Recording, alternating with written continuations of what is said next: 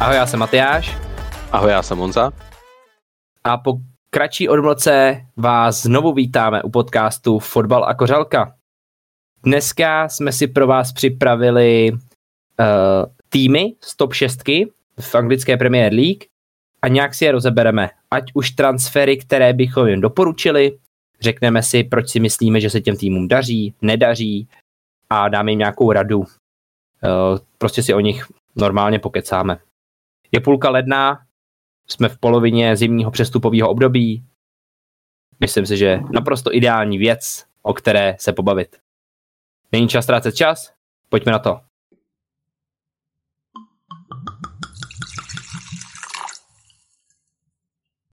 Jako první se nám pod drobnohled dostane manšaft, který se usadil na špici, má náskok 8 bodů na tým, který ho stíhá za nima. A to je Arsenál. Jsou to kanoníři londýnští, kteří zažívají skvělou sezónu. Tohle to je opravdu jeden z nejlepších půlroků. No, jeden z nejlepších. Ten nejlepší půlrok, který měli za hodně dlouhou dobu. I když já jsem to nečekal, tak si to v tom manšaftu sedlo. Podávají skvělý výkony, neprohrávají důležitý zápasy z hlediska bodů. Třeba Brighton, West Ham, to jsou prostě týmy, kde dokážou ty zbylý týmy z té top 6 zaváhat a to jsou potom ty body, které rozhodujou. Ono je ve finále jedno, jestli prostě se City remizujete, neprohrajete, vyhrajete, ale důležitý je, jestli děláte chyby proti těm outsiderům a to se Arsenálu daří vyvarovat těch chyb a to je důležitý. Co poradit týmu, který je první v tabulce s náskokem 8 bodů? Není to lehký, ale Arsenal se bohužel potýká a myslím si, že jestli tu Premier League vyhraje, tak ne s náskokem 8 bodů. Já teda stále ještě pochybuju, že Arsenal ligu vyhraje, ale bude teďka trpět, protože Gabriel Jesus je pryč na 3 měsíce a hraje v základu Nketiah. Děkuju za výslovnost, Honzo. A to podle mě není úplně ideální striker. Prostě, když chcete vyhrát Premier League, asi Nketiah vám nebude hrát na hrotu. Já jak Arsenal musím říct, že v podstatě mě hrozně připomínají. Teď jsem to slyšel, docela dobrý výrok, že Arsenal teď hraje, jak má hrát City. Jo. A hrozně je to vidět, že v podstatě, když dáte tomu manažerovi ten čas, že tohle je prostě tým, který se budoval postupně. Jsou tam mladí hráči, kteří jsou furt spolu, jo, a v podstatě mají neskutečnou energii. Bylo to vidět v těch zápasech proti tomu Tottenhamu, ty úplně přejeli ve středu hřiště. Jo, bylo to vidět v zápasech proti Brightonu, který je výborný. Prostě ten tým má tu energii, prostě vás přejedou na to a jsou výborní. Jo. A mají hlavně v podstatě, já už prostě, když koukám na Arsenal, tak okolo nich vidím, že mají prostě ten vítězný vibe. Že oni v podstatě už jdou do toho zápasu, že vyhrajou. Když bychom se zaměřili, jak Matyáš zmiňoval, ještě ty jejich slabší stránky, tak Arsenal má v podstatě, ať jsou výborní. Z jejich základní 11 v tuhle chvíli je nejlepší v celé lize. Z pohledu formy. Jo. Ale mají furt, i když ten Jesus je zraněný, tak furt mají s prominutím kurva štěstí. Jo. Mají jedno velké zranění. V půlce sezóny, kdy byl teď World Cup, což je fakt zatím zázrak. Podle mě, když se jim zraní hráč jako je Party, tak spadnou. Podle mě jestli je tam nějaký hráč, který se jim nesmí zranit, tak je to Party. Protože když se zraní Party, tak tam přijde do základu asi El Neny, protože to je jediný další CDM, který mají. A to by byl průser. Jo. Ale nemyslím si, že teď v půlce sezóny Arsenal se zaměří na to, aby přivedl nějakýho záložníka. Myslím si, že půjdou do toho dopředu. A tam je těch možností docela dost. Viděli jsme teď linky s Diabym, který ho měli přivízt, ale naskytla se jim jiná příležitost teď. Proti týmu, který teď zničili, pár týdnů zpátky, 4-2, kde trenér se těžce nepohodl s hráčem. Bavíme se o Trossardovi. Trossard prostě bylo tam nějaký, že ho vyloučil z tréninku a prostě z takovýhle malý věci prostě vznikla situace, kterou i když teď mi vypadlo, jak se jmenuje ten trenér Brightonu, Dazerby se jmenuje, že jo? Jo, myslím, že jo. Derby, tak on to furt zlehčuje tu situaci, ale už byly nějaký výroky od samotných reprezentantů toho hráče, že ta situace je neudržitelná a vypadá to, že Arsenal podepíše Trossarda. Jo, už je to takřka jistý. Trossard se domluvil s Arsenálem, Arsenal se domluvil s Brightonem. Teďka se už vlastně jenom čeká, jestli projde těma medical testama. A pokud se stane tohle, což na 99% by mělo, tak Leonardo Trossard bude od toho druhého půl roku v této sezóně hráčem londýnských Gunners. Jo. Mně by se tam teda ještě bych zmínil, že v podstatě Trossard je spíš křídlo. Není to ten hroťák, kterýho oni by v podstatě ideálně potřebovali hledat.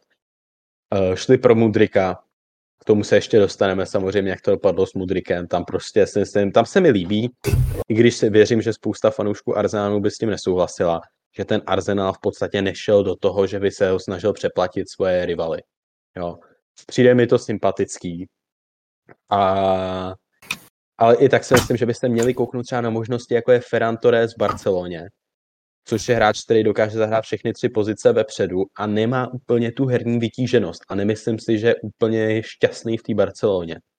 Jo, že tam nedostává v podstatě to, co by chtěl. Jo, protože tam mají Rafinhu, Fatiho, Lewandowskiho. Jo. Teďka se mi Honzo krásně nalil. Já spojím elegantně oslím můstkem španělskou ligu a rivaly Arsenálu. Já jsem čekal, že do Arsenálu přijde João Félix. Po World Cupu to, že by hrál další půl rok v Atletiku, se mi opravdu nezdálo a nemyslel jsem si to. A po zranění Jesuse to bylo pro mě ono. Mladý manšaft, on by tam dostal šanci, mohl by konečně ukázat svůj potenciál v Premier League, co v něm tkví, protože já jsem si ten hráč opravdu je dobrý. A do toho Arsenálu mi nějak seděl. No. Ale podepsal, kromě toho, že podle mě to udělal úplně nejhůř, jak mohl teda. Jako jít na hostování do Chelsea na půl roku a zároveň podepsat smlouvu v Atletiku Madrid do roku až 2027. Je podle mě úplně nejhorší, co mohl jako udělat. Vole. To je pičovina jako vrata. Ale stalo se tak a fakt jsem čekal, že do toho Arsenálu přijde. Jo. Dávalo by to smysl z pohledu toho Arsenálu. Já si tady musím teda pochválit, my se k tomu určitě pak dostaneme, ještě u Chelsea se k ní dostaneme, ale tohle byl podle mě masterpiece od Atletika Madrid, celý ten díl. Ale k tomu se ještě dostaneme. Takže asi bych uzavřel ten Arsenál, myslím si, že v podstatě největší jejich problém je, kdyby se zranilo CDM-ko Thomas Partey, protože tam prostě nemají backup. Tam není, kdo by tam nastoupil. Jo, El Neni prostě není. El Neni je jako pravá noha Parteyho. Jo. Ale budou pravděpodobně adresovat přední pozice. Buď skončí u Trossarda, nebo tam bude ještě něco dalšího, Ferran Torres, něco takového. Ale myslím si, že není to takový problém, když nepodepíšou nikoho dalšího než Trossarda dopředu. Jo. Arsenal prostě v tuhle chvíli hrajou výborně, musí se prostě domodlit, ať se jim nezraní Partey, nebo Saka, nebo Odegaard třeba. Souhlasím přesně, tyhle ty 2 jména jsem chtěl doplnit a je to ono, jak jsi to řekl. Modlit se, aby se nikdo jiný nezranil a myslím, že s Trossardem to stačí. Ta kvalita toho manšaftu, aby se uhrála první 2 příčky, první, druhá pozice, ale já jsem ještě stále skeptický ohledně toho titulu, ale to necháme na jindy. Arsenal už je teď teda mimochodem u sázkových kancelářích favorit na vítězství Premier League. Jenom zmíním, že už to City spadlo, je to těsný, ale v tuto chvíli je favorit Arsenal. Myslím si, že ten 8bodový náskok tomu dost přihrává. Ale ještě čekají 2 zápasy zájemný. Tím bych se ale dostal asi k Manchesteru City už, který je na druhé příčce. Pojďme o jednu příčku a 8 bodů níž. Manchester City, velký favorit, předsezónní favorit na titul. Sky Blues po příchodu Erlinga Haalanda jako čekali, že vyhrajou, co budou moct samozřejmě. Mají nejlepšího útočníka v tuhletu chvíli, který na této planetě je a který po ní kráčí. Tenhle ten blondětej golem norský si na začátku podmanil celou ligu. Teďka ztrácí tu formu. On je furt dobrý, ale u něj je velikánský problém, že ten standard, který tam byl nastavený, asi kterým on do té ligy vstoupil, tak samozřejmě nešel udržet. To nešlo. To bylo neudržitelný a dalo se očekávat, že trošku spadne. Bohužel i s ním spadly výkony Manchesteru City. Což je zajímavý, že když se nedaří tolik Haalandovi, nebo když Haaland nedává góly, tak takovejhle tým, takovejhle kvalitní a obří tým to nedokáže podržet, nedokáže to alternovat, tu pozici jeho. Je tam ještě Julián Alvarez, který by to taky dokázal určitě nějak vykompenzovat, ale City se nedaří obecně jako v celé sezóně, jo? Myslím teďka komplexně. Ta druhá půlka od nějakého října, tak jsou takový jako pod dekou. Padla na ně trošku něco, já úplně nevím, jak to přesně nazvat, ale přijde mi, že čekali, že v té fázi budou třeba o 10 bodů první na té příčce a oni nebyli. A jestli kvůli tomu jsou takový a podávají tyhle ty výkony, nevím, těžko soudit, ale pokud bychom jim měli něco poradit, nějaký suggest transfer, tak my jsme se s Honzou shodli, oba jsme ho nezávisle vybrali a to je Pedro Porro na pravýho beka, protože City má vynikající fullbacky, je to João Cancelo a Kyle Walker, ale Kyle Walkerovi je 32 let a je na něm vidět, že stárne. Jo.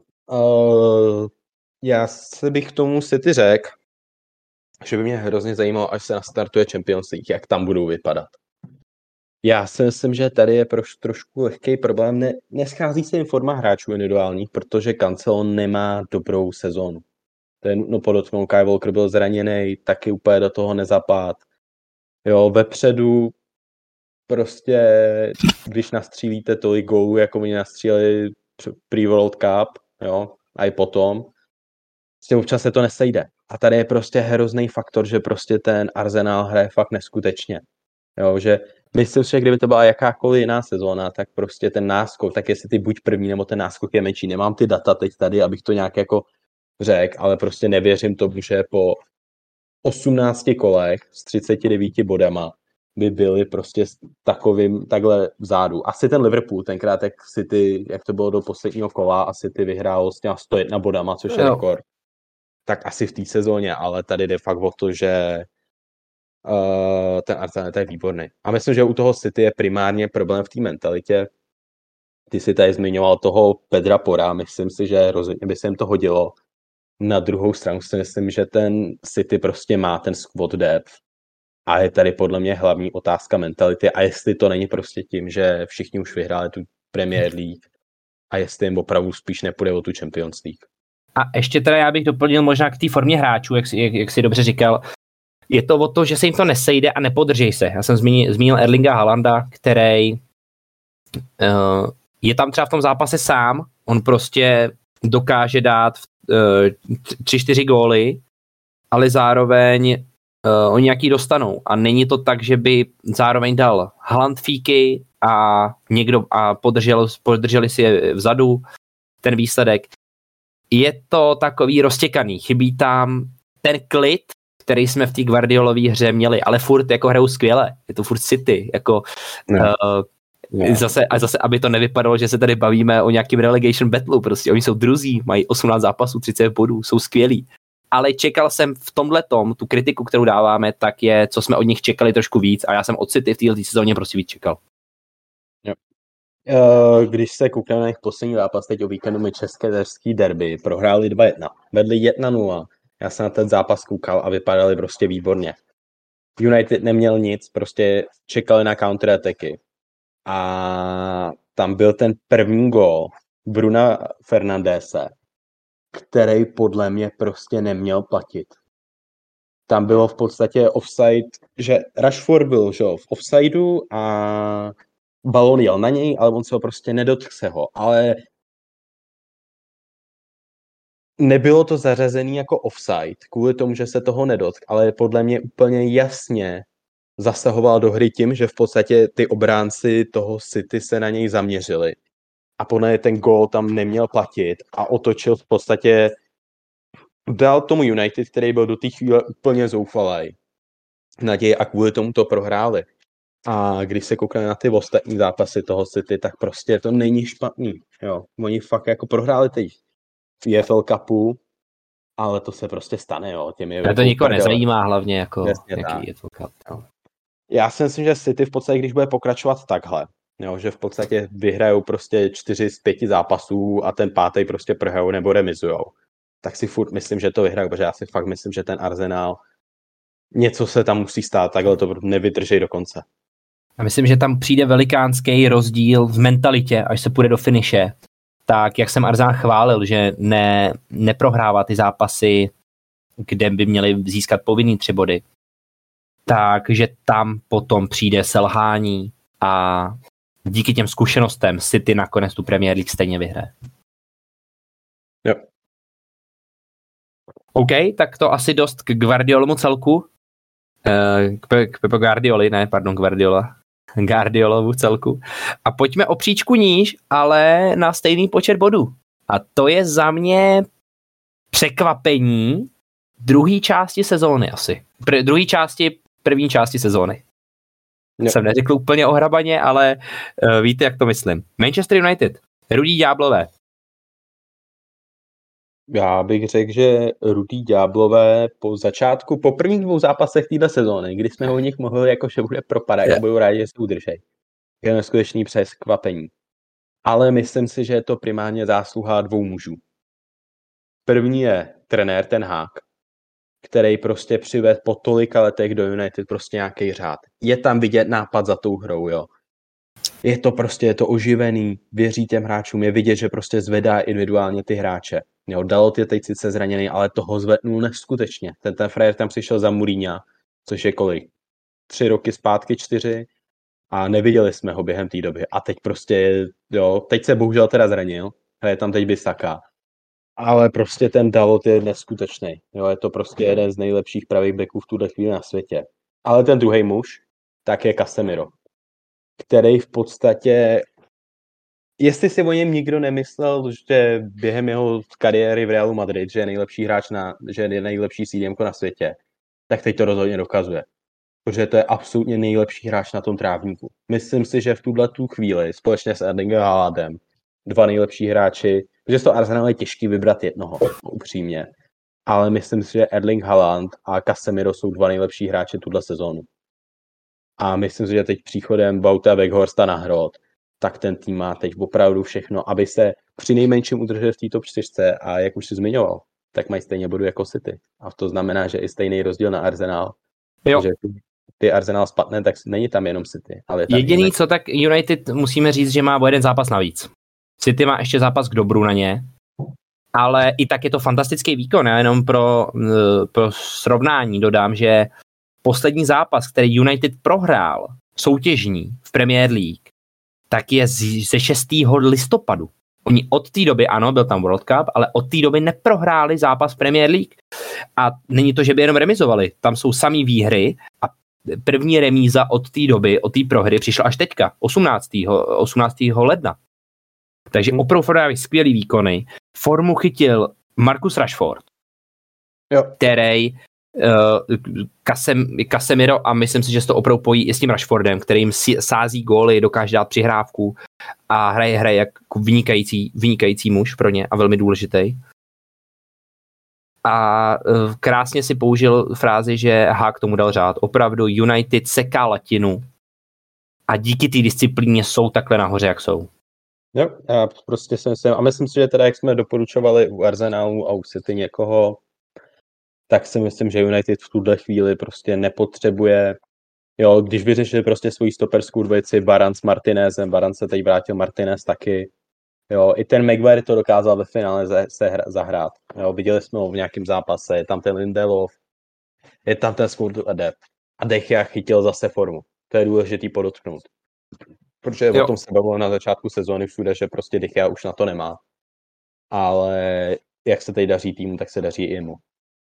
Já na začátku přestupového období bych poradil United, aby podepsali nějakýho útočníka, nějakýho hrotovýho útočníka, protože Anthony Martial není frajer, z kterého chcete hrát na hrotu prostě.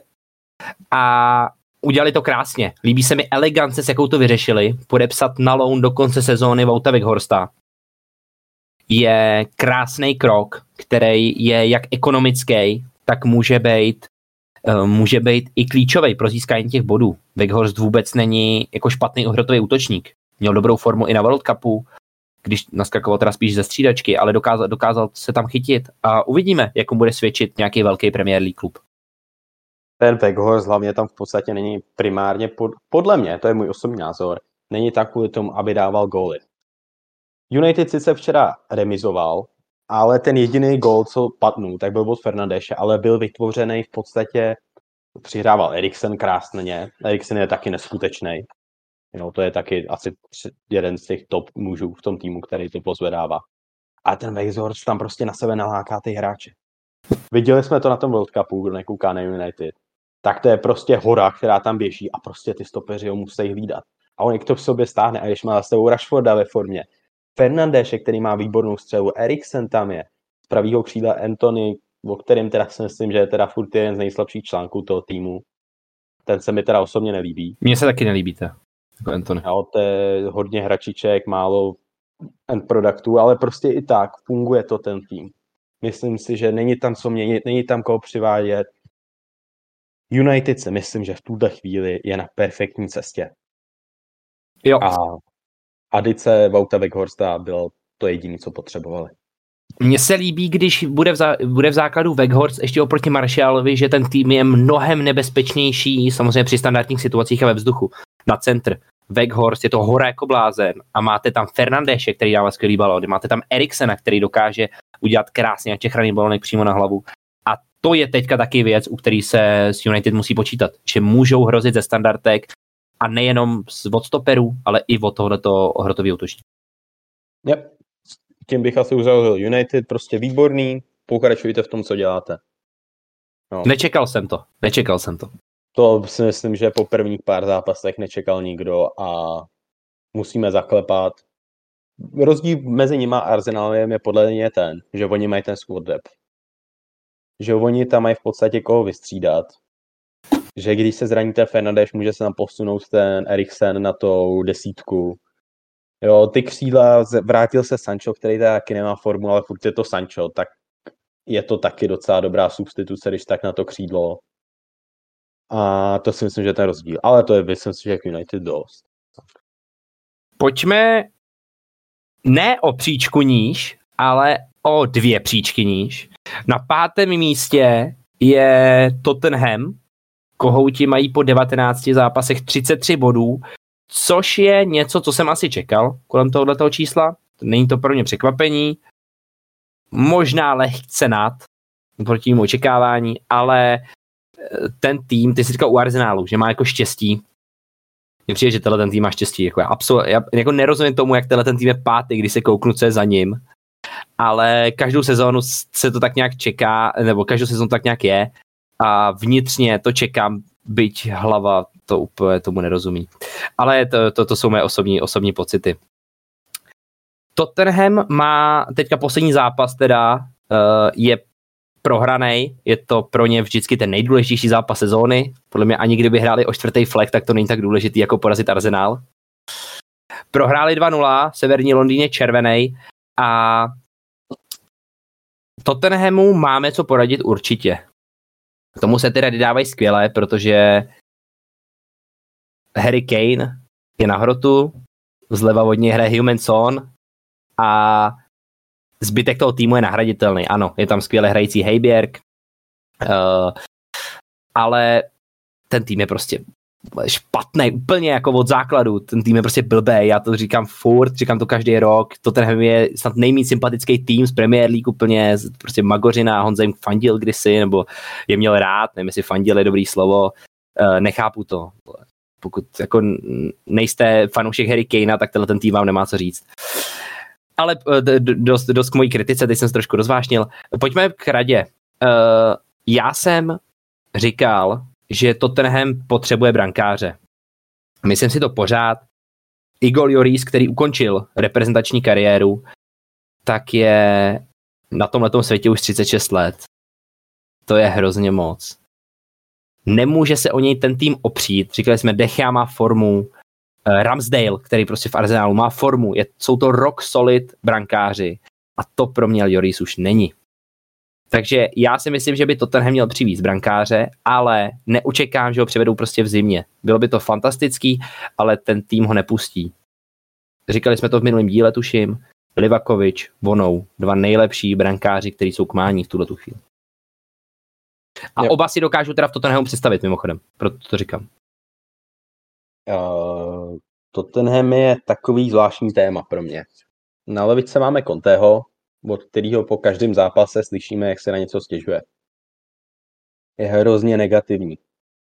Myslím si, že jestli to bude pokračovat tímhle tempem, a myslím si, že oni se do toho Champions League nedostanou, protože my jsme teda přeskočili Newcastle. Já bych se k Newcastle jenom rychle zmínil teda. Dobře, Honzo. Promiň, uvedu na prvou míru, proč jsem ho přeskočil, proč jsme ho přeskočili. Děláme jakoby týmy z té original top 6, není to jakoby týmy z top 6, který by byly v tabulce top 6, ale děláme tým jako top 6, ta původní prostě, klasická top 6. Jo, já jenom teda, já vůbec to takhle nemyslím, jenom bych se prostě rychle zmínil. Na 4. místě je Newcastle, není to, že bychom ho opomněli. A ten je prostě výborný a myslím si, že zůstanou v té top 6. To je jenom můj názor k tomu. Myslím si, že příchody tam v zimním období úplně možná nějaký útočník něco, ale to není to, na co se zaměřujeme. Tak jenom kdyby někdo, jako proč jsme se k ním nevrátili, tak je to kvůli tomuhle, jak Matyáš teď říkal. Pokud nás poslouchá nějaký fanda Newcastle, tak bez tak tomu Newcastle fandíte jenom půl roku, takže vole vás to stojí, takže stejně nemůžete mít ani z nároku.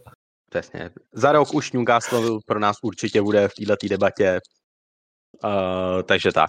Zpátky ale k Tottenhamu. Matyáš to v podstatě řekl dobře. Ten tým absolutně nedává smysl. Já tady říkám, že podle mě je to nejenom týmem, ale i mentalitou Conteho, který rozhodně nepomáhá výkonu tohoto týmu. Jo, po každém zápase prostě slyším něco negativního, že vedení klubu ho nepodpoří něco. Jo, ten tým ve finále fakt v tom letě přived opravdu velké množství hráčů za hodně peněz na standard Tottenhamu. A podle mě, kromě Kanea, tak v tuhle chvíli to není hráč, který by měl formu. Son tuhle sezónu oproti minulý sezóně je nic. Jo, opravdu já jsem koukal na ten Arsenál, jak hráli proti ním a Son nenabídnul nic. Je mi hrozně líto toho Kanea. Opravdu, ten člověk je opravdu neskutečný a doufám, že prostě přestoupí do nějakého, klidně do zahraničí, klidně do Bayernu. No. Klidně, do náhodného týmu, prostě třeba Bayern. A tak tam jsou tam ty links. Myslím si, že tady je problém systémově. Primárně. Protože viděli jsme to v tom zápase, že oni dostávají přehránou ve prostřed toho hřiště. Hrajou na 2 záložníky tam mají. Teď tam hrál Sár s Hojbergem. Kdy Hojberg je teda dobrý. No, není to žádná superstar, ale není to hráč taky, z kterého bych si prostě se naprdel. No. A tam dostávají přehráno. Ale největší průser je podle mě pravý back. Přivedli Jeda Spence v létě, který pomohl Nottinghamu se dostat do Premier League. Ale tuhle sezónu podle mě viděl třeba 3 minuty základní hrací doby. Jo, jinak jsme ho neviděli. Hraje tam Doherty, Emerson Royal, říkám to správně. Jo. A tohle jsou 2 hráči, který podle mě jsou na to, aby hráli za týmy jako je Wolves, nebo prostě někde v půlce tabulky ve španělské lize. A tam je podle mě ten problém, protože tam chybí prostě kreativita dopředu.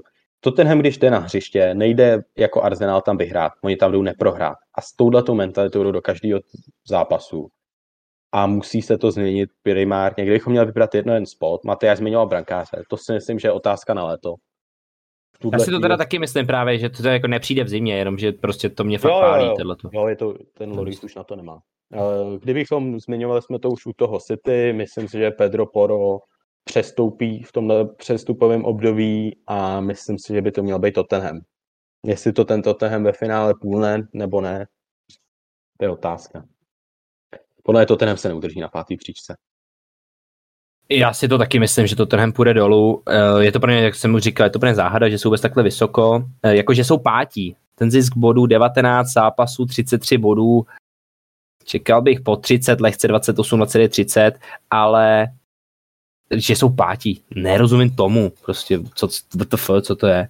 A zmínil si toho Jeda Spence, to je pro mě Zklamání, že nehraje. Já jsem ho viděl hrát v minulý sezóně, když hrál za Nottingham, kde byl vlastně na hostování z Middlesbrough, pokud se nepletu.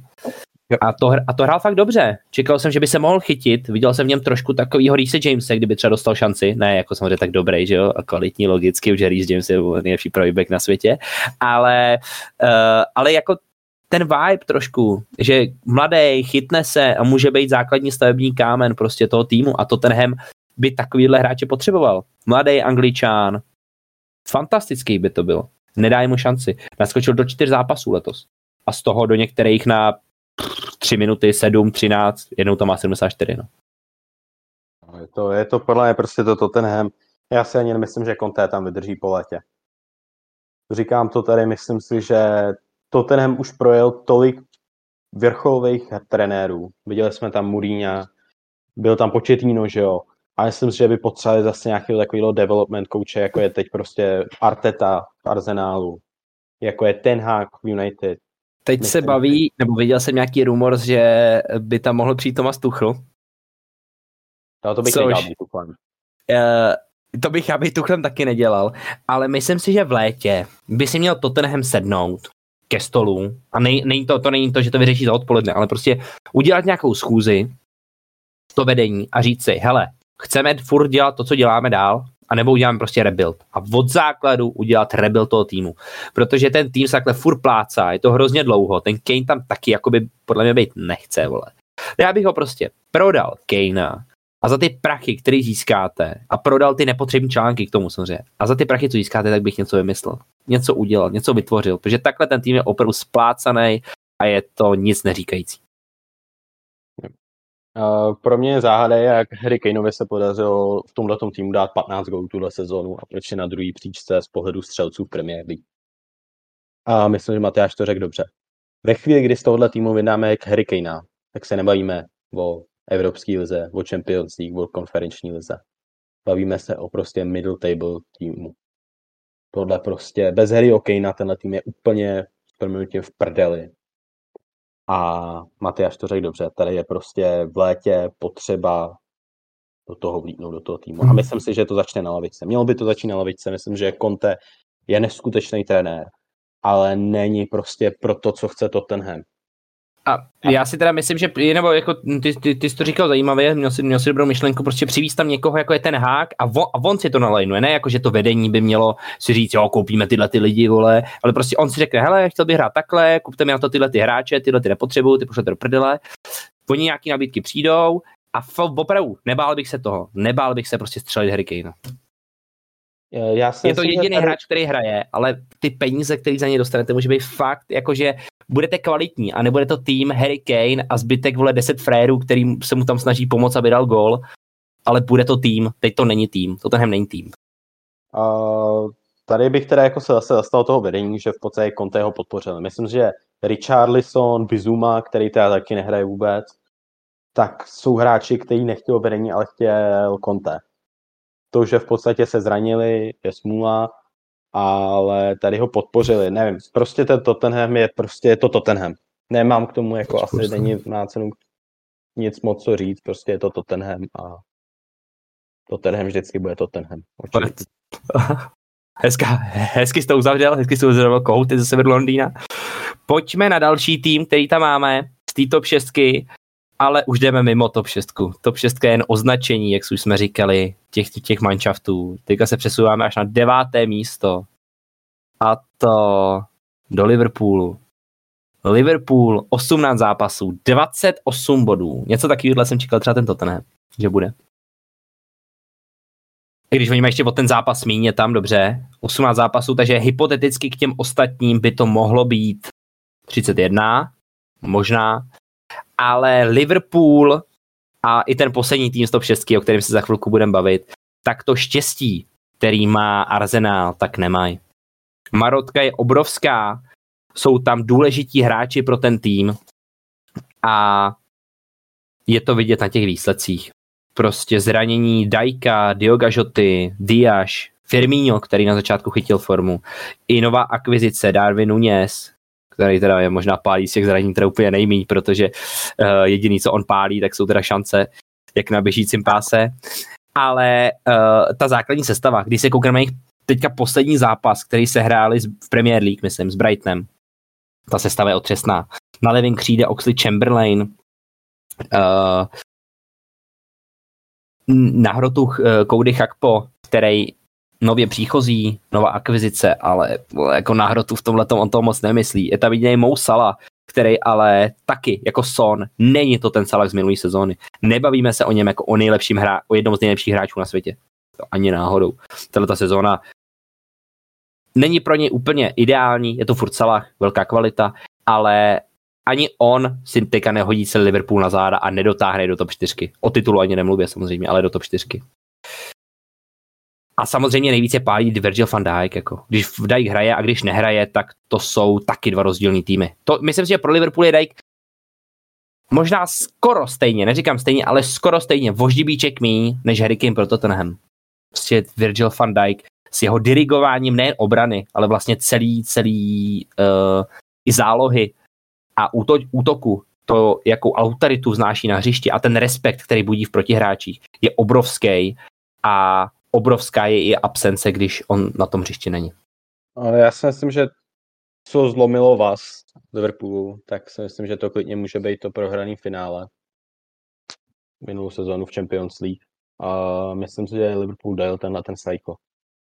Že fanoušci Liverpoolu se musí smířit s tím, že teď prostě musí přežít 2 sezony a přestavit ten tým. Potřebují tam čerstvou krev. Myslím, že teď se ukazuje, že je tam Aubameyangův syndrom na Salahovi vidět. Jo, dali mu nový velký kontrakt. Jo, to nevychází. Furt je to asi jejich nejgolovější hráč, ale není to prostě ono. Fabinho, před rokem bychom se o něm bavili jako top 3 CDM-ku, teď bych se o něm bavil jako hráči, který by si možná zahrál v těch Wolves. Přední trojka v podstatě Núñez je 0. Jo, to si myslím, že o tom všichni jsme viděli všechny memes na internetu. Tam nemám asi jako co doplnit k Núñezovi. Dobře, je to mladý hráč, jo. OK, vyplázli za ní, ale prostě píčovinu z pohledu peněz. Mají tam zranění Jota, Diaz, jo, je to smůla. Podepsali Gakpa. Gakpa je výborný hráč, jo. Je univerzál. Ale je to příchozí hráč, který ho nepotřebovali za mě. Jo, mají zranění vepředu, ale tenhle ten tým primárně hoří v záloze. Jak jsem již zmiňoval, tak prostě Fabinho je hrozný, Henderson je hrozný, Harvey Elliott je možná jejich nejlepší záložník teď. Thiago je furt zraněný, taky není reliable. Injury prone jako kráva i Thiago. Jo, a ten tým prostě řve. Potřebujeme toho Bellinghama. Potřebujeme ho tam.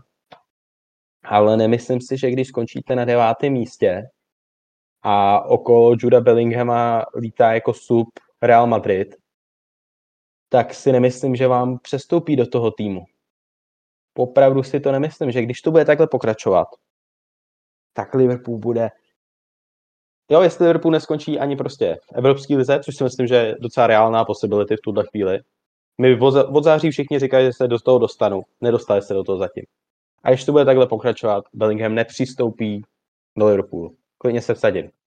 Jo. A ukáže se, že v létě všichni budou pak bulet. Proč ho nepřivedli to léto předtím? Tady je prostě podle mě hrozná chyba. Že si neuvědomili, kde je ta potřeba těch nových hráčů.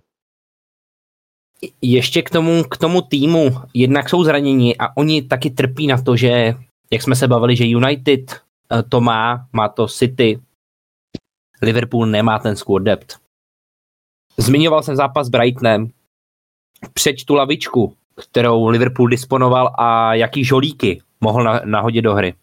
Carvalho, Doak, Elliot, Gomez, Kurt Jones, Keita, Keller, Milner, Tsimikas.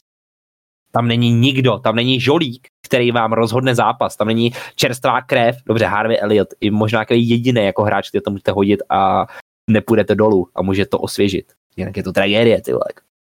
A Jude Bellingham tam už prostě bejt měl a měl už si to tam ošáhat, aby třeba už tuhle chvíli, nebo příští sezónu, už tam byl doma, věděl, jak to chodí a hrálo se to kolem něj.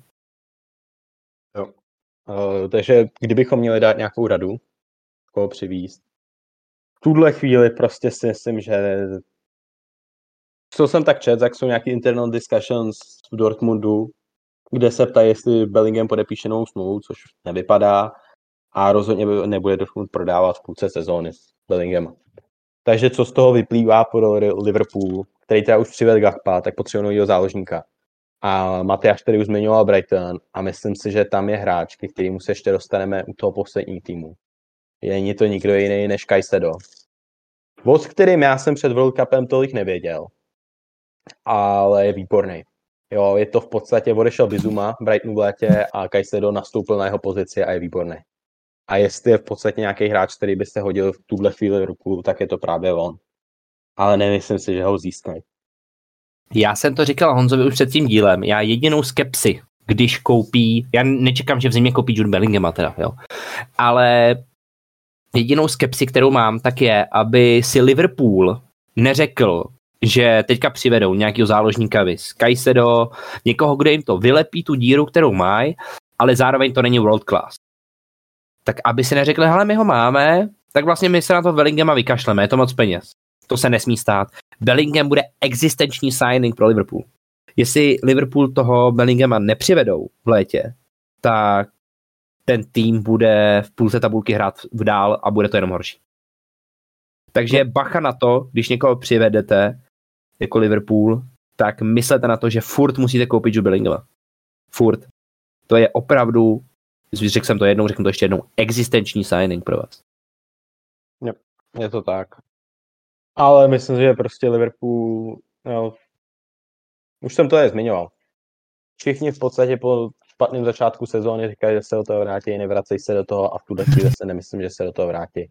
Protože jsou, kdyby byli 6. ale oni jsou prostě na 9. příčce. Před nimi je Brentford, Brighton a Fulham. 3 týmy, proti kterým prostě nechcete hrát. Nechcete. To jsou prostě nebezpeční týmy, který berou ty body všem. Brighton obral City, obral Liverpool. Můžou obrat kohokoliv. No. Prostě takový cikání premiér. No. Já si teda myslím, že se Liverpool na to dostane. Nemyslím do top 4, ale já Liverpool bych tipl možná 5., 6. flag. Bude to Evropská liga. Záleží všechno na tom, jak rychle se dokážou uzdravit ty hráči a jak rychle se do toho dokážou vrátit myšleno do nějaký formy jejich herní. Já si myslím, že tady je prostě ta jedna věc. Že si myslím, že Newcastle zůstane v top 4. To je prostě můj tip. Nevidím tým, který by ho tam vystřídal. Takže Newcastle bude v top 4 a nemyslím si, že do konce sezóny že by všechny tyhle 3 týmy, co jsou před Liverpoolem, spadly pod Liverpool. Myslím, že jeden tam zůstane. Myslím, že by to byl pravděpodobně, to bude Brighton, myslím, že Fulham trošilinku spadne, to stejný Brentford, ale myslím, že ten Brighton pod tím Dazerbem tam zůstane. Nebo klidně jeden z těch dalších 2 týmů. Myslím, že jeden z těch týmů tam zůstane a ukradne ten flag v té konferenční lize a to by byl prostě průser. Já si teda furt myslím, že teda Liverpool asi skončil před Tottenhamem. Jo, nevidím. Klidně to může být Tottenham, co spadne takhle nízko, ale myslím si, že jeden z těchto 3 týmů tam někde zůstane. Okay. Já teda říkám, já si Liverpool myslím, že skončí teda furt 5. Ale jak říkám, je to existenční ohledně toho, jestli se jim uzdraví ty hráči a dokážou se rychle vrátit zpátky do zápasové formy. Já prostě říkám, bavíme se o tomhle od září, nevrátili se tam. Jo, je teprve půlka sezóny samozřejmě, může se stát ještě cokoliv. Ale v tuhle chvíli jdu z kůží na trh. Nevím, jestli to bude zrovna Liverpool, klidně to může být Tottenham, nebo ten poslední tým, ke kterému se tady dostane, ale někdo skončí za jedním z těch 3 týmů, kteří jsou teď tam na tom 6., 7., 8. fleku. Tím bych to asi uzavřel. Počkej, ještě jednou to řekni, já jsem to asi úplně nepochopil. Že jeden z nich skončí jeden z těch 3 týmů, Spurs, Liverpool nebo Chelsea, skončí za jedním z těch týmů, co je tam teď na té 6., 7., 8. Fulham, Brighton, Brentford. Jo, že jeden z těch týmů bude před jedním z těch dalších těch top 6 týmů. Už tomu rozumím, okay. To je moje, jak se tomu říká, pranostika. Prostě ne, to je tvoje vize. Vize, to je moje vize. Dobře. Pranostika to je něco úplně jinýho, ale to nevadí, Honzo. Dobrý, tohle to byl Liverpool a my jdeme na ten poslední tým, přesouváme se na 10. příčku, 19 zápasů, 28 bodů, je tam stejně bodů jako Liverpool a Liverpool má zápas k dobru. A to se bude mluvit hodně hořce. Na začátek rovnou asi říkám, že si myslím, že o Chelsea bychom měli udělat samostatný díl, co se tam děje, protože těch věcí je spousta. A je to hrozný všechno, vole, prostě je to v prdeli. Je to v hajzlu. Použil bych slova Michala Antoše, když jsme tenkrát před 2 lety, tuším, prohráli s Dánskem na mistrovství světa v hokeji a on v tom studiu, na nájezdy 2-1, myslím, no, v prodloužení, v tom studiu říkal, no hrozný, je to příšerný, hrůza, nedá se na to koukat, je to otřesný, tak asi takovýhle slova teďka nacházím pro můj oblíbený klub a londýnskou Chelsea. Chelsea po tom, co jí převzal Američan Todd Boehly, tak mám pocit, že nechce hrát fotbal a chce si dělat jako show business toho, vole, já nevím. Přicházejí tam nesmyslní hráči za nesmyslný peníze. Naopak ty, kteří by už dávno měli jít od válu, tak tam stále jsou. A jediný pozitivní, snad co můžu říct, tak je, že říkám, když Tottenham potřebuje rebuild, a který nepřichází, tak v Chelsea ten rebuild přichází. Chelsea si v tuhletu chvíli prochází rebuildem. A příchody mladých hráčů tomu nasvědčujou. Boehly teda se fakt nebojí pustit korunu. Ty příchody, nesnaží se to obhájit. Jako jo, teďka přišel Mudryk, 86 milionů, nebo kolik to bylo. Přišel Buddy a Shale, který se mi teda líbí. To se mi ten signing, to musím říct, že je jediný signing, který se mi líbí. Přišel ten Datro Fofana z Molde. V létě samozřejmě, že jo, se přivedli se obrovský hráči za obrovský peníze, to už jsme rozebírali. Ale ten tým furt nenachází takovej ten svůj vibe. Přišel João Felix na hostování. Já jsem čekal, že se Chelsea domluví s Atletikem, kde mimochodem panují vynikající vztahy dlouhou dobu. Ty hráči chodí ať už tam nebo tam, známe to, Courtois, Torres, Falcao a tak dále. Nebyli, když Chelsea dává takový prachy. A tak dále. Takže jsem čekal, že se domluvějí, že třeba João Felix přijde na hostování a když se mu bude dařit, tak ho Chelsea za určitý obnos koupí. On týden na to podepsal, vole, smlouvu v Atletiku Madrid, ty vole, až do roku, jak jsem říkal, 2027, nebo do kdy to má. A to si říkám, jako co, ty vole, proč do piče? Takže to se mi taky nelíbí, tím pádem mi to hostování nedává vůbec žádný smysl a vlastně bych ho ani nestavil, protože ten hráč pro naši budoucnost je úplně k ničemu. A vydávali jsme tady k těm minulým týmům, který už jsme rozebrali nějaký rady. Já mám pro Chelsea radu, hlavně už nikoho nekupujte. Teďka znovu, předtím, než jsme šli natáčet ten díl, jsem na Instagramu Fabricia Romana našel příspěvek, že Nody Madauke z PSV Eindhovenu posílí Chelsea za 35 milionů euro. Kurva, co to je do prdele? Jak říkám, jestli to přijde do té fáze, že v létě tam proběhne, ale teda to bude čistka jako kráva, tyhle. To si na to budou muset jít takovou jako karton cilit banku, protože to bude čistý jako kráva, vole, po tom, co se tam bude dít. Jo. Tam musí vyjít bambiliarda hráčů z toho manšaftu. A velmi často to nebudou lehký odchody. Rychle namátkou řeknu, klub bude muset opustit Azpilicueta. Podle mě klub opustí, nedivil bych se, kdyby klub opustil Kalidu Koulibaly. Klub opustí Thiago Silva, který už na to prostě bude starý. Odejde Jorginho, to bude velmi smutný loučení, ale bude potřebný. Odejde N'Golo Kanté, odejde Hakim Ziyech, odejde Aubameyang, který odejde možná už teď. Odejde podle mě Pulisic. Těch hráčů odejde fakt raketa a doufám, že to, co se z tohohletoho celého vzejde, z tohohletoho monster procesu až, takže bude níst ovoce a Chelsea začne zase hrát pěkný fotbal. Protože v tuhletu chvíli je to fakt hrozný a Chelsea nemá to, co má Arsenal. Chelsea prostě prohrává. To, že se prohraje proti City, to bych odpustil. S Arsenálem má formu, to bych odpustil. Ale prohra 2-1 s Fulhamem, to se neodpouští. S Aston Villou, to byl přátelák, pardon, jsem se překou. S Newcastlem 1-0, Newcastle musíme porazit do prdele. Já vím, Newcastle sice formu má, ale vole, je to kurva Newcastle, vole. To se musí porazit. Jo, je to s Brightonem 4-1, vole, jak můžeme dostat kurva 4 góly od Brightonu do prdele. Je to v píči. Hlavně ještě ten tým trošku trpí na to, že poslední myšlenka, pak už to zavřu ten monolog, já se vždycky rozvášním u té Chelsea. Ten tým trošku trpí na to, že byl dost sezon vedený k nějakému systému. A to konkrétně systému na 3 stopery.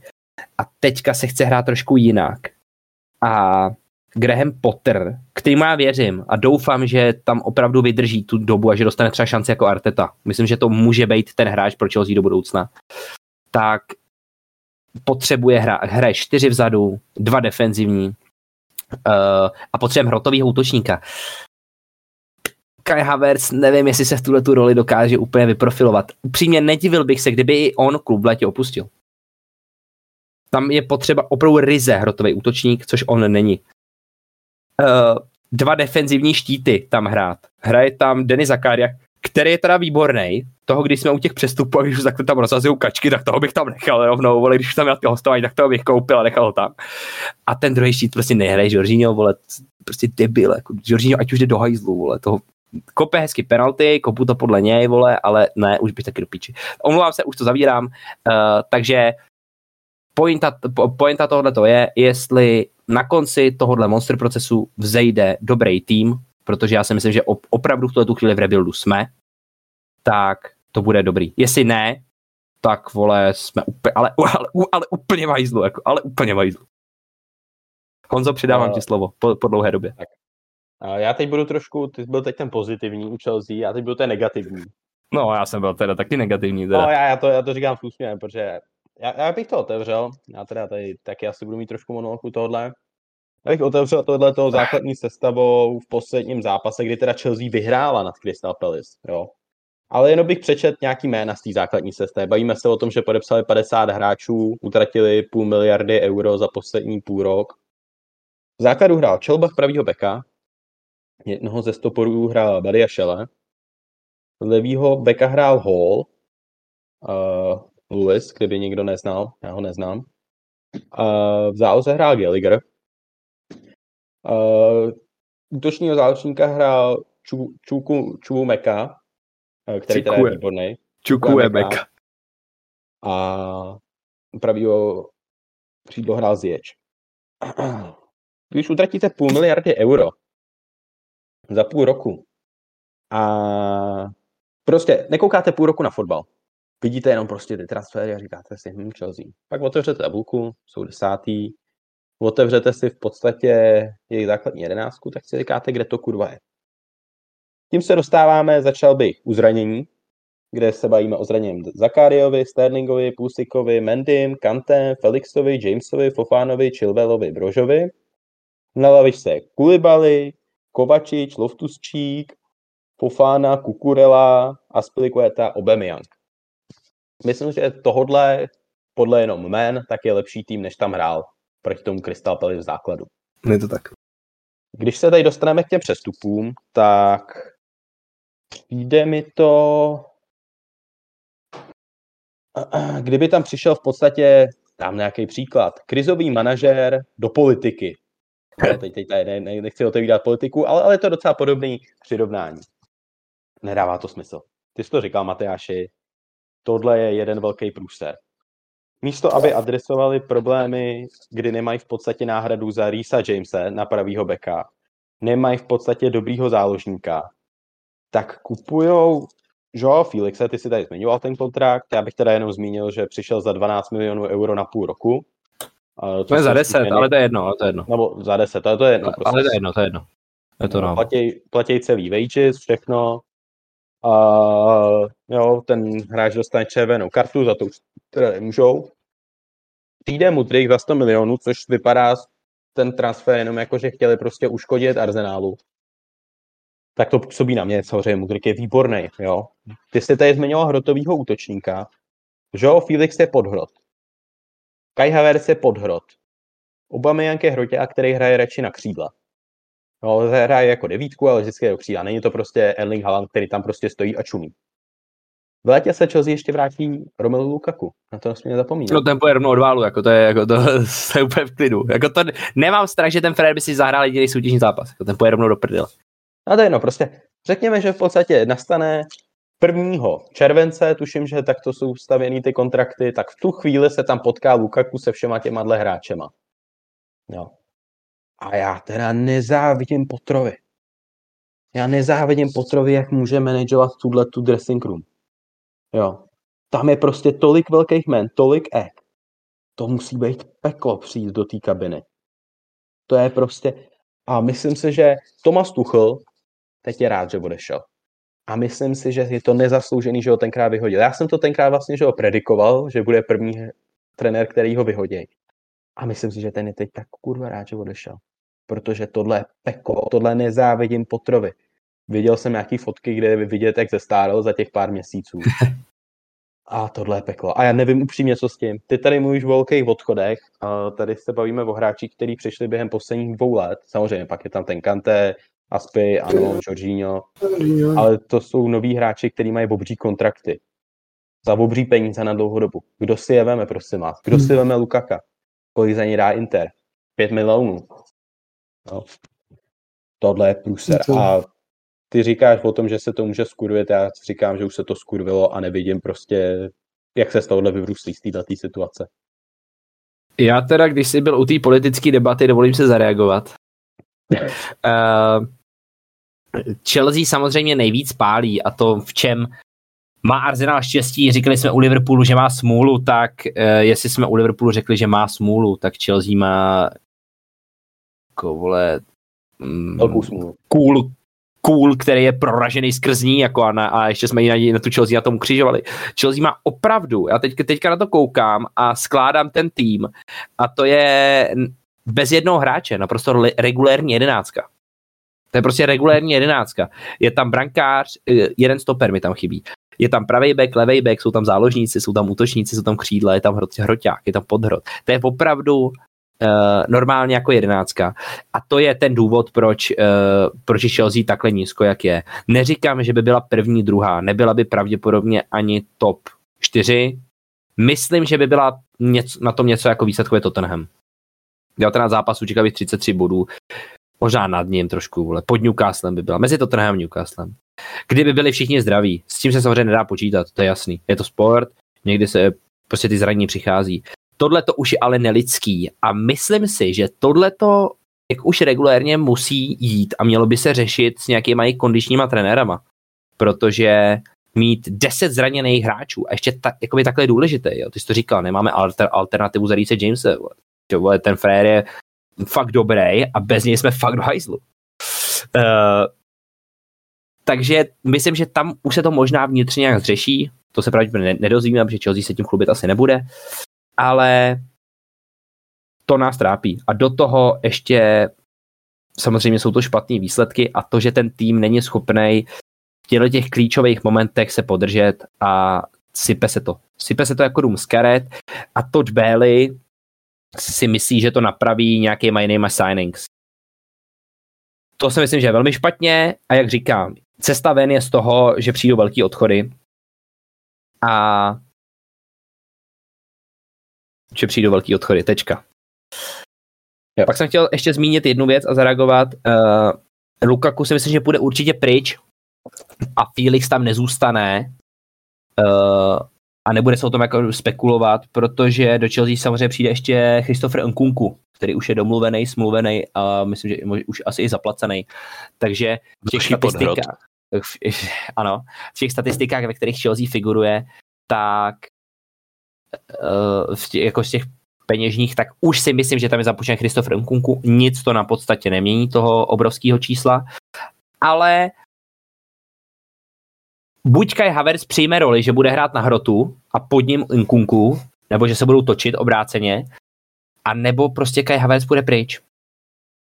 Mrzelo by mě to, mám ho rád, ale když odejde v létě Kai Havertz, tak já se vlastně nebudu divit, ale budu hodně smutnej.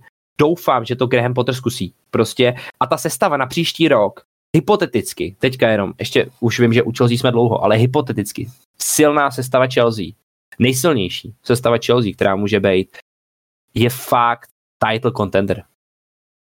Bez zranění. Mendy, James, Silva Koulibaly asi, řeknu Ben Chilwell na levým, defenzivní, Zakaria Kanté, velmi solidní, útok, Mount, měl by tam být asi Raheem Sterling, Mudryk. A mohl by teďka Mudryk, on asi hrát bude teda, jo. Ještě Matea Kovačič se nezařadil místo Zakary, tam by teda mohl hrát ještě místo Zakary a klidně Hakim Ziyech, který po World Cupu má formu, by tam hrát Christian Pulisic a na hru Kai Havertz. Tohle prostě jako není sestava na 10. flex Premier League. Ale je to ta situace, kde jsou prostě. Ale jsme tam, já vím, že tam jsme, vole. A jak říkal jsem na začátku, uzavřu to dějem už tu Chelsea.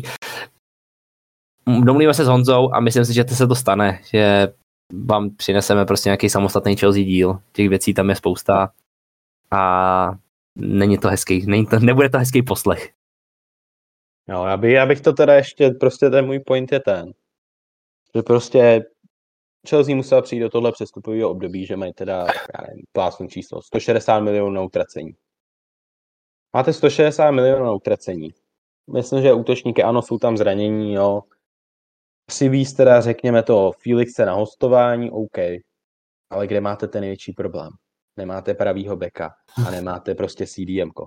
Jorginho není CDMko, Kanté je zraněný. Zakaria je taky zraněný. Zakaria je taky zraněný. Tak prostě za 160 milionů můžete klidně koupit Rice, kde teď prostě West Ham je na sestupový pozici. Jo. A na toho pravýho beka klidně, zase už se k těmu vracíme, je to ten Pedro Porro, jo, nebo prostě nějakého debila. Jo. Prostě může to být horší než prostě Čalbach na pravém beku, nebo prostě Aspilicueta, který je vlastně stoper. Jo. A ta Chelsea prostě potřebuje ty centry z toho pravýho beka, který tam prostě chybí od toho Jamese. Jo. Tohle jde podle mě primárně na hlavu prostě vedení klubu. Celý tenhle ten průser. Jo. Myslím, že na Pottera to nejde, možná na některý hráče, že nedeliverujou, ale podle mě to jde celý na vedení klubu. Já s tím souhlasím, na mě ten Boehly působí, že si tam jako dělá takový velmocenský maníry tam vidím. Prostě jo, koupíte tohle, mi to je jedno, vole, já jsem tady, bude se o mě aspoň mluvit, blablabla, piču, skurvenej. Jo.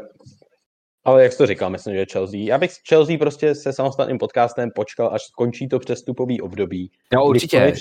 Kdy budeme vědět, třeba ještě přivedou, já nevím, Mbappého, jo, ještě přijde třeba Haalanda vyplatí a Lewandowski. A měl by aspoň hroťáky pořádný, no, nebo prostě koupit nějakého dalšího debila za 100 milionů. Sancha odkoupí, no nic takového. Nic. To je počkáme, ale v následujících dílech Chelsea 1 bude asi věnovaná. Jo, měla by tam být. No. Takže to je asi pro dnešek všechno. My vám hrozně děkujeme, že jste nás poslouchali a že nám prominete, doufáme teda, že nám prominete tu menší odmlku. Možná to v následujícím měsíci může přijít ještě, že nějaký týden vynecháme, doufám, že ne, ale oba s Honzou máme zkouškový období na výškách, je toho moc prostě a my, když se nás tady poslouchají nějaký vysokoškoláci, kteří to mají stejně jako já, že se prostě neučíme přes ten rok tolik, tak to teďka musíme všechno dohnat. Takže nám to budete možná muset prominout. Ale doufejme, že ta situace už nenastane. Ale děkujeme, že nás prostě posloucháte, že se to pustíte, snad se něco dozvíte novýho, vytvoříte si svůj názor na ty věci, o tom je to primárně, že vám tady odprezentujeme náš názor, myslím, že najít ty věci k tomu a můžete mít klidně úplně opačný názor, ale o tom to primárně. Takže děkujeme, že jste... No? Ale jestli si chcete vybrat názor někoho nás dvou, tak si budete ten můj vždycky, já jsem tady ten rozumnější. No jo. Tak děkujeme moc a budeme se těšit zase u příštího dílu. Naslyšenou. Naslyšenou.